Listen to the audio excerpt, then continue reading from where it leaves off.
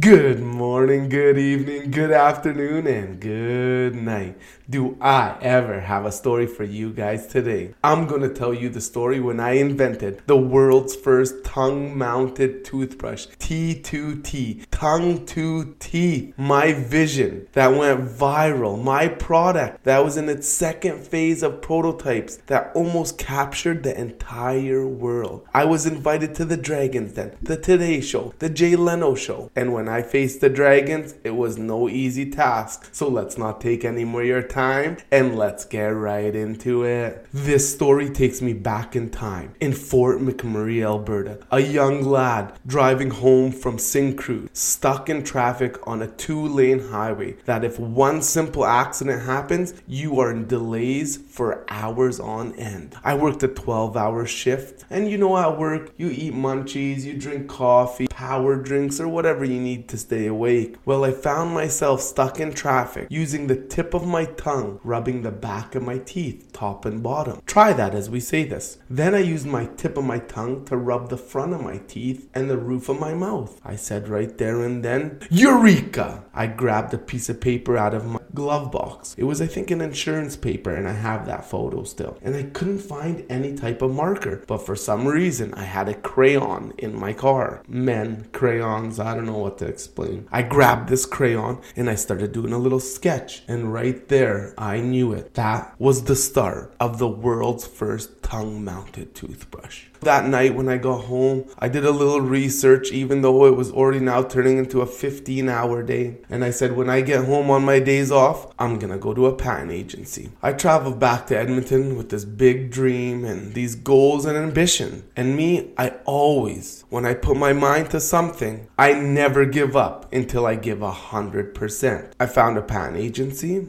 I went and I met them. I went up to their office on the 12th floor, and when I sat with Kirsten, she explained the process and the procedure and how much it costs, and she handed me a folder of like 8 sheets I had to fill out. And she also explained to me, you could pay $1,500 to fill this out with us, or we can do your artwork for another whatever thousands of dollars. I said, no, thank you very much. I'll figure this out on my own. I'm pretty sure I got this. I went home. I sat with my sister, Dr. Yafa El-Seri. She helped me fill out all this paperwork. I reached out to my buddy, Joseph Benson, who's an artist. He did some sketches for T2T for me, and I was ready to go. I went back less than a week later, and I paid the piper. I submitted my paperwork.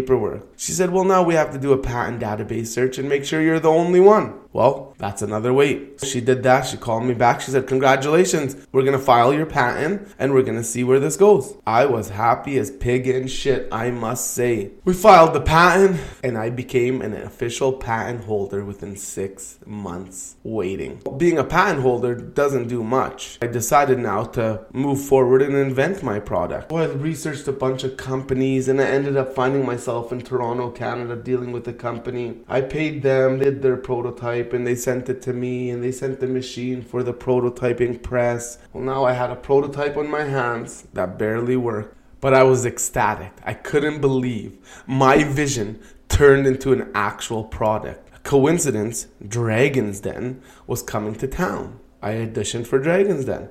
I remember I called my buddy Sid Fayyad. I said, Sid, what are you doing? He said, nothing, just booting around, doing work. I said, hey, I'm going to the University of Alberta, whatever room, and they're doing Dragons in audition. You want to come? He's like, yeah, for sure, I'll come for a ride. So I took my buddy Sid. He has good energy. He has just this good vibe that's always coming from him. Well, we went there, and I had my prototype in my pocket, and you can't even see it, right? It's like a little condom. We're going around and I'm asking people, what do you got? And they show me their thing. And what do you got? And they're showing me your thing.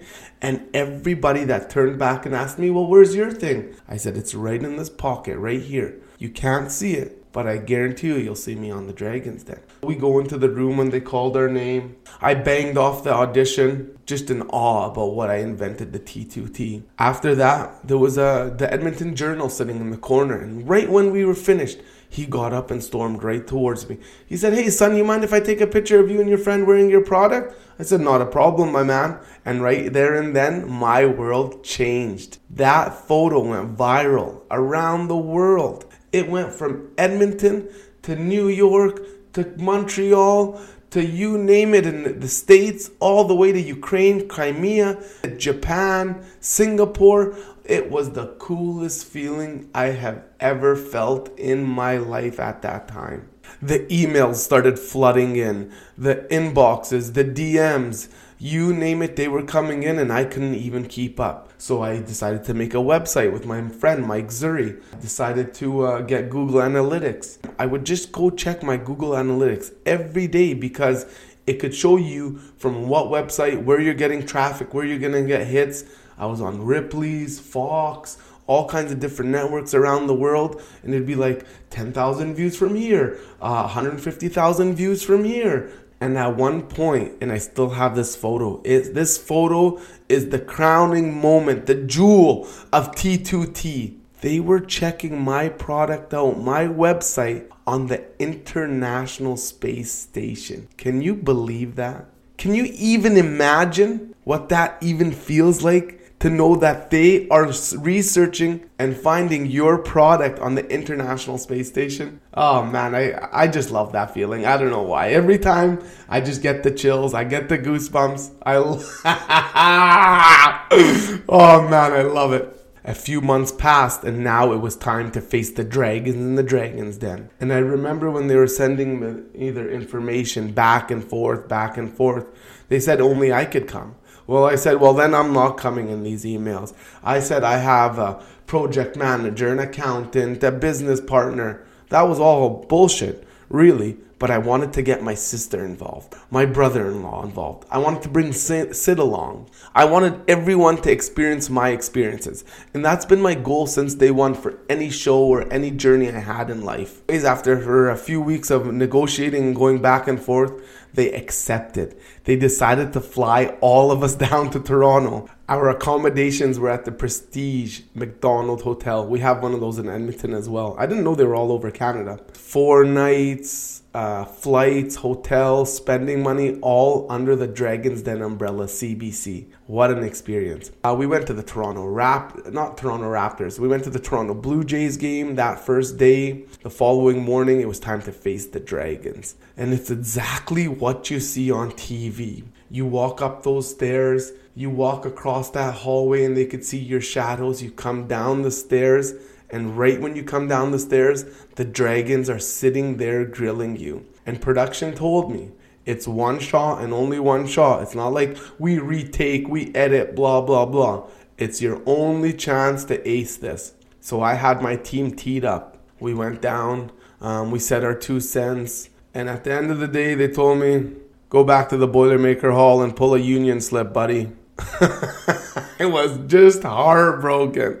I couldn't believe it. We were in there for 25 plus minutes and all we got was a minute and like 10 seconds edit cut to make it look like a funny joking thing. Oh man, if I could just go and give productions an uppercut, would I ever love to? But it was an awesome experience. The dragons were cool. I remember some of them DM'd me on Twitter after the fact. And when I was done and we kind of got like whatever, no deal. You go down this tunnel and I was wearing a dress shirt and the camera follows the leader, me, like the guy leading the way, and the camera is right in your face. And I started unbuttoning my t-shirt and saying some belligerent stuff. I can't remember exactly, but I was so pissed off. I really wanted to turn around and march right back into the Dragon's Den. And that's what I should have did, to be completely honest with you, but I didn't.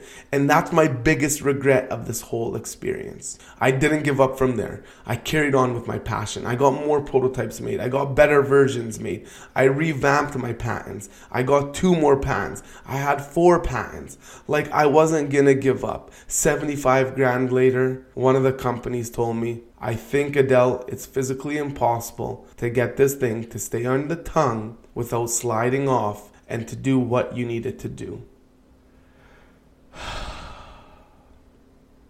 And that was the end of it. That was the dream and the door closing on T2T. Today is 2023, 0202, and maybe 3 months ago, a gentleman inboxed me and said, you know what, kid, I had this dream when I was a kid that I wanted to do a tongue-mounted toothbrush, but my pans ran out and I gave up on my dream and I worked on a lot of other things. Well, I've been in contact with him for the last 3 months, and T2T is still alive. I hope you enjoyed that story. If you know anyone that went viral around the world or is in the process of inventing a product and needs some help, please inbox me, DM me. My email's on my Spotify profile. Don't forget to rate my show. 5 stars would be absolutely amazing. If not, all good. Assalamu alaikum.